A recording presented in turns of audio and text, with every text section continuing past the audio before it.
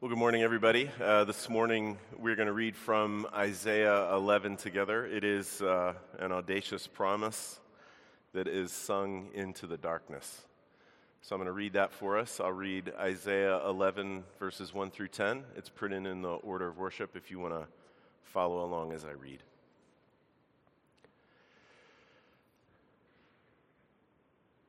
There shall come forth a shoot from the stump of Jesse, and a branch from his roots shall bear fruit. And the Spirit of the Lord shall rest upon him, the Spirit of wisdom and understanding, the Spirit of counsel and might, the Spirit of knowledge and the fear of the Lord. And his delight shall be in the fear of the Lord. He shall not judge by what his eyes see, or decide disputes by what his ears hear. But with righteousness he shall judge the poor, and decide with equity for the meek of the earth. And he shall strike the earth with the rod of his mouth, and with the breath of his lips he shall kill the wicked. Righteousness shall be the belt of his waist, and faithfulness the belt of his loins. The wolf shall dwell with the lamb, and the leopard shall lie down with the young goat, and the calf and the lion and the fattened calf together, and a little child shall lead them. The cow and the bear shall graze, their young shall lie down together, and the lion shall eat straw like the ox. The nursing child shall play over the hole of the cobra, and the weaned child shall put his hand on the adder's den. They shall not hurt or destroy in all my holy mountain. For the earth shall be full of the knowledge of the Lord as the waters cover the sea. In that day, the root of Jesse, who shall stand as a signal for the peoples, of him shall the nations inquire, and his resting place shall be glorious. This is God's word, and it's given for our good. Let me pray for us. We ask, Father, as we have already sung and prayed and said this morning, that you would use this word that we have just read and heard together to shine light onto us and into our hearts. That you would use this word to go into the dark places, the places we know about and that we don't know about, the places we don't want anyone else to find out about. Father, that you would, in this word, meet all of us in whatever place we find ourselves. Show us the grace of Jesus again and change us by it. And we ask it in his name. Amen. Well, about 6 years after Allison and I got married, we were ready to move to a new apartment. So we were sorting things and packing things together. And of course, you know that moving is a great time to also get rid of the stuff that you haven't used since the last time that you moved. And so we were doing that too. We were setting aside things to take either to the thrift store or to haul out and just leave in the back alley like you do. And Allison made this big pile of clothes and other things that she was pretty sure that we could send to the thrift store. And she wanted me to look through it and make sure that we didn't need any of that stuff. So I like to imagine that Allison and I are both equally ruthless about that kind of thing, that we don't really hang on to a lot of stuff that we don't need. And so that's why I thought that she must have been joking around, that she must have been kidding when in that big pile of clothes, I came across my Joshua Tree Tour t-shirt from 1987, RFK Stadium. You know, U2, in case you don't know for some crazy reason what I'm talking about. So I saw that shirt and I thought, okay, that's very funny, babe. I guess you don't think I need my Joshua Tree shirt. And you can maybe see where this is going. There was no joke in Allison's eyes at all. And she looked at me holding up that t-shirt, which at this point was paper thin and barely holding together at the seams. And she told me that she had literally never seen me wear it. And furthermore, if by some miracle I was able to get it onto my body, it would fall apart within seconds. And all I could do in that moment was protest and say, babe, there is still life in this thing. There is still a lot of life in this thing. And church, I don't mind telling you, I still have that t-shirt. There is still life in this thing. There's still life. That is the audacious promise that God makes to his people in that passage that we just read together. There is still life here. And the image is as stark as it is beautiful. There's just this burned out stump on the ground. It's still smoldering, still smoking from being burned down. It's one of hundreds in a field of dead, fallen trees and burned out smoking stumps, which all together represent the complete destruction at the hands of an invading army. And in the middle of that devastation, God draws the eyes of his people to one of those, just this little burned out, smoking stump in the middle of all of the devastation. And he tells his people there is still life in this thing. There is still life here. There shall come forth a shoot from the stump of Jesse, a branch from the root of Jesse will bear fruit, and that branch will grow so large, and it will bear so much fruit that it will stand as a sign. It will be a signal to the whole weary world to come and find forgiveness and justice and healing and rest and peace forever. That is the promise. It is a promise to people at the end of their rope. It is a promise to the heartbroken and the confused. It is a promise to those who have been misled. It is a promise to the ones who mourn, to the ones who just want to catch a break for a minute and get some relief. It is a promise for anyone who feels the weight of living in a world that is not as it should be, which I would guess this morning is every last one of us. And to us, God says, he is coming. There is still life in this thing. So we talked a little bit last week about the particular history behind Isaiah's words here. Assyria was the dominant force at the time, and they were pretty much carving their way through the known world, nation by nation, in an effort to really just grab everything in the world. And Ahaz was the king of Judah, and in the face of this really serious threat, it was written that his heart and the heart of his people shook like the trees of the forest shake before the wind, which, is nothing if not completely, totally understandable. It would be weird if he was not afraid. It'd be weird if that wasn't the case. Of course, Ahaz is afraid, but the thing that matters, of course, is the thing that always matters. And that is, what is he going to do in that fear? What will he do next? And that's where the prophet Isaiah comes in the face of this threat. God tells Isaiah to go. He says, go and speak to Ahaz and speak this really clear, really uncluttered word to him. It's in Isaiah 7. Isaiah goes to Ahaz and he says, be careful, be quiet, do not fear, and do not let your heart be faint. Be careful and be quiet, and don't be afraid, and don't let your heart be faint. That's the way through this. That's how we're going to get through. Now, we don't know the specifics, but this, of course, was at its very core a call to trust God. That's what Isaiah says. That's what God says through Isaiah to Ahaz. You need to trust me. Now, we'll never know what would have happened if he had trusted God, because he did not trust God. And instead, he raided the treasury like we saw last week. He sent a bribe to the Assyrian king. And to make a really long and really sad story short, that led first to the Assyrian oppression of Judah and eventually to the invasion and downfall and devastation and destruction of Jerusalem.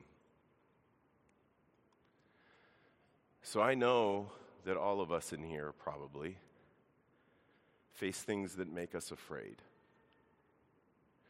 And I think it's worth taking a couple seconds just now to think about what might make people like you and me feel out of control, what might make people like us feel like we're in chaos and afraid. Maybe it's something that's going on in your marriage. Maybe it's something that's going on in your family, some trouble, some surprise. Maybe it's a medical thing, some word from the doctor, some looming test. Maybe it's something at work. Maybe you're a student and this semester has felt like it's going to swallow you alive. Or maybe it's a relationship that's breaking bad. In one way or another, wherever we are, whenever you and I are in that kind of spot, we are faced with the same essential choice that Ahaz was faced with. It's not complicated.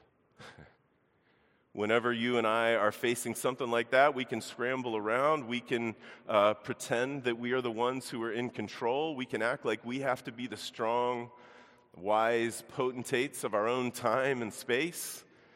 We can issue angry, nervous, twitchy fiats. We can make dumb bargains and dumb promises that do more harm than good. We can mess ourselves up and mess the people around us up. Or we can trust God.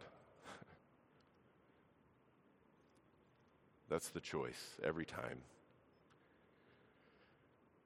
And I'll tell you, church, trusting God almost always starts with being quiet and opening up our hands and admitting that we're not in control. And I'm telling you, church, there is great, great freedom in doing that. And then trusting God usually means doing the simple stuff first, the stuff that He's already revealed to us in Scripture about how we're supposed to live, how we're supposed to order our lives wisely and in love. And then most of the time, trusting God looks like getting real help, looks like getting wise advice from the people of faith who are all around you, who are also trying to live lives of faith and hope and love. So maybe you're exhausted from trying to hold it all together. Maybe you're tired of scrambling to do something to fix whatever it is, all the dumb bargains and promises that you're making to make it go away. And maybe the idea of trusting God to have your good in mind through whatever it is, maybe that seems far off, or it seems silly, or it seems like it won't work, or it seems like it's a little bit scary. And if that's you, I want you to just start thinking about the God who is asking you to trust Him. Who is He really? And what is He like? We'll come back to that.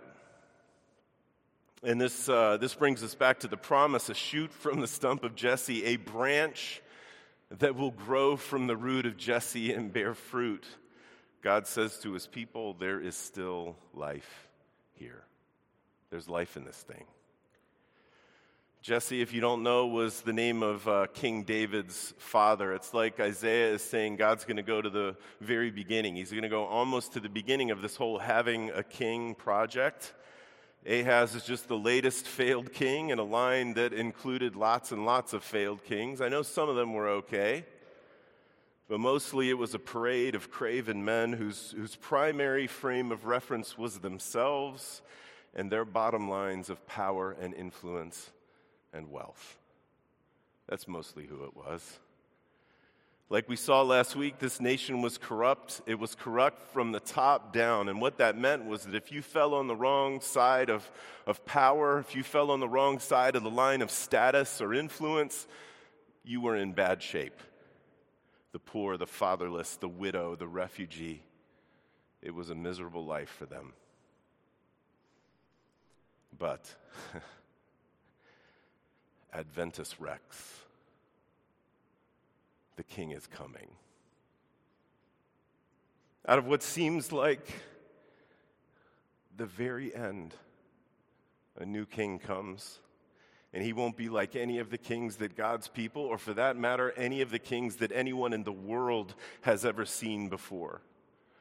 Verse 2 is a description of his fitness to be the king. The Spirit of God is going to rest on him, and the Spirit is going to bring this whole host of gifts, wisdom, understanding, counsel, might, knowledge.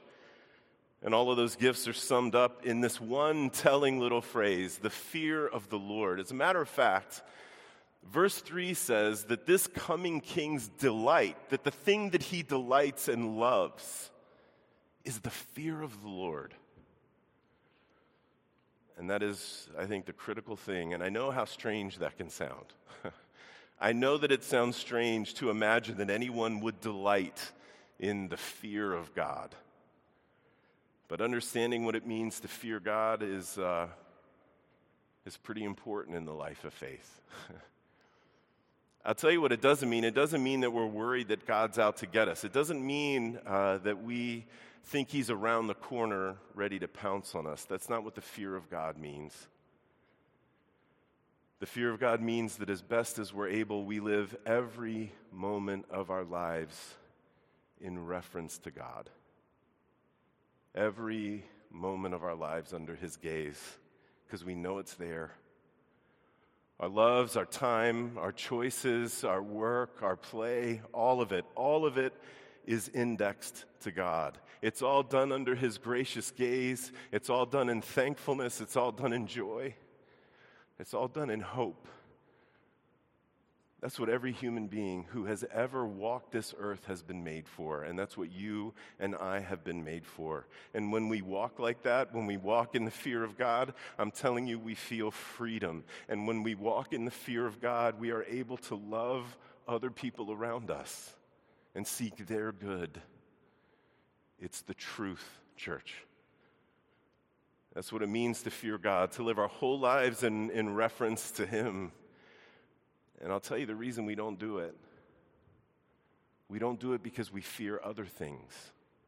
And we live our lives indexed to those fears. Some of us fear that God is holding out on us. That's the most ancient of the fears. That's the oldest of the lies that runs around in the human head.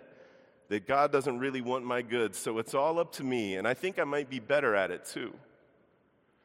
And as soon as people like us believe that, as soon as people like us give in to that fear and start acting out of that fear, then the unbearable weight of self-belonging falls on our shoulders. This weight that no one can hold up underneath. And church, it's the source of every bit of trouble we make for ourselves and every bit of trouble we make for others and that others make for us. That's why kings like Ahaz and senators and congresspeople and presidents and prime ministers use their power and they use their influence for themselves and the people who can keep their influence and power because they fear the wrong things. And if you fear losing what you have, you will scramble like mad to keep it. But not this king. Never this king. He fears God, and that means that he can use everything that he has for people who have nothing. That's his delight. With righteousness he shall judge the poor. He will decide with equity for the meek of the earth. The wicked are no longer going to be allowed to run around and run roughshod over everyone and everything. And the result of that is going to be peace. Isaiah gets lyrical in verses 6 through 9. He starts to paint what this king's rule is going to look like with images that captivate the imagination. It's a world where wolves and leopards and lions hang out peaceably with goats and calves and big old fat cows, and this whole weird, unlikely, strange herd gets led around by a little kid. It's a world where cows and bears graze together, and the little cubs and the little calves curl up together for naps, and lions eat straw like the ox in that new world. And little kids, they wander around and they explore, and one of them's going to play at the cobra's hole, and the other one's going to put his hand on the adder's den, and you know what? There's nothing to fear. The kids will be all right, because those old snakes won't be interested in the old enmity anymore. That was the old Eden, the ruined Eden, before this new king came. This is the new world, and this whole place, this whole big wide place becomes known as God's holy mountain, and on that mountain no one will hurt, and no one will destroy, and the knowledge of God will cover everything. Church, this is deep, radical, limitless transformation for you and for me and for the whole world. And it's true. It will happen. As St. Paul says, the creation itself will be set free, and not only the creation, but we ourselves will be set free. And we know who this king is. We know who he is. Isaiah, Ahaz, the people of Judah can only dream of his day, and it is a beautiful dream. It's a good dream. It is enough to know there is life and they will get through. But we heard his cousin tell us about him. After me is coming one who's mightier than I am. I'm not even worthy to stoop down and untie his sandals. He'll be great, the angel told his mom. He will be great, the angel told his mom before he was born. And of his great and gracious kingdom, there will be no end. It's all true, church. All of these great promises for the good of God's people and for the good of the world through this great king, all of those promises have begun to be kept at the advent of Jesus, and they will be fully kept at his second advent in glory. And this is where we go back, and I just say, this is the God who asks you to trust him. This is the one. This is the God who asks us to trust him right here and now, facing whatever it is that makes people like us feel afraid or out of control or fearful. This is the God who asks us to fear him and nothing and no one else. This is the God. This is the one who seeks out the places of pain and fear and chaos and destruction, the one who flies exactly to those places in our lives and in the life of the world and says, there is still life here. As bad as it looks, there is still life here. There is forgiveness of sins, there is mercy, there is new life, there is hope. He has come by grace. He has come driven by love. He will come again with healing and justice and peace forever. He is the crucified and the risen and the ascended one. And church, if he cannot be trusted, I don't know who could be. So trust him today and forever. Let me pray for us. Father, we thank you for an image of the future. We thank you that you have come to us and said there is life and there is hope and there is peace and that it awaits us. And we ask that you would help us to see that and to fear only you and to believe only you. Father, do this so that we can face all of those things that make us feel afraid or fearful or out of control. Help us to trust you in those things. Help us to grow up in our faith. Do this so that we can be a people through whom you love this broken world. And we pray it in Christ's name. Amen.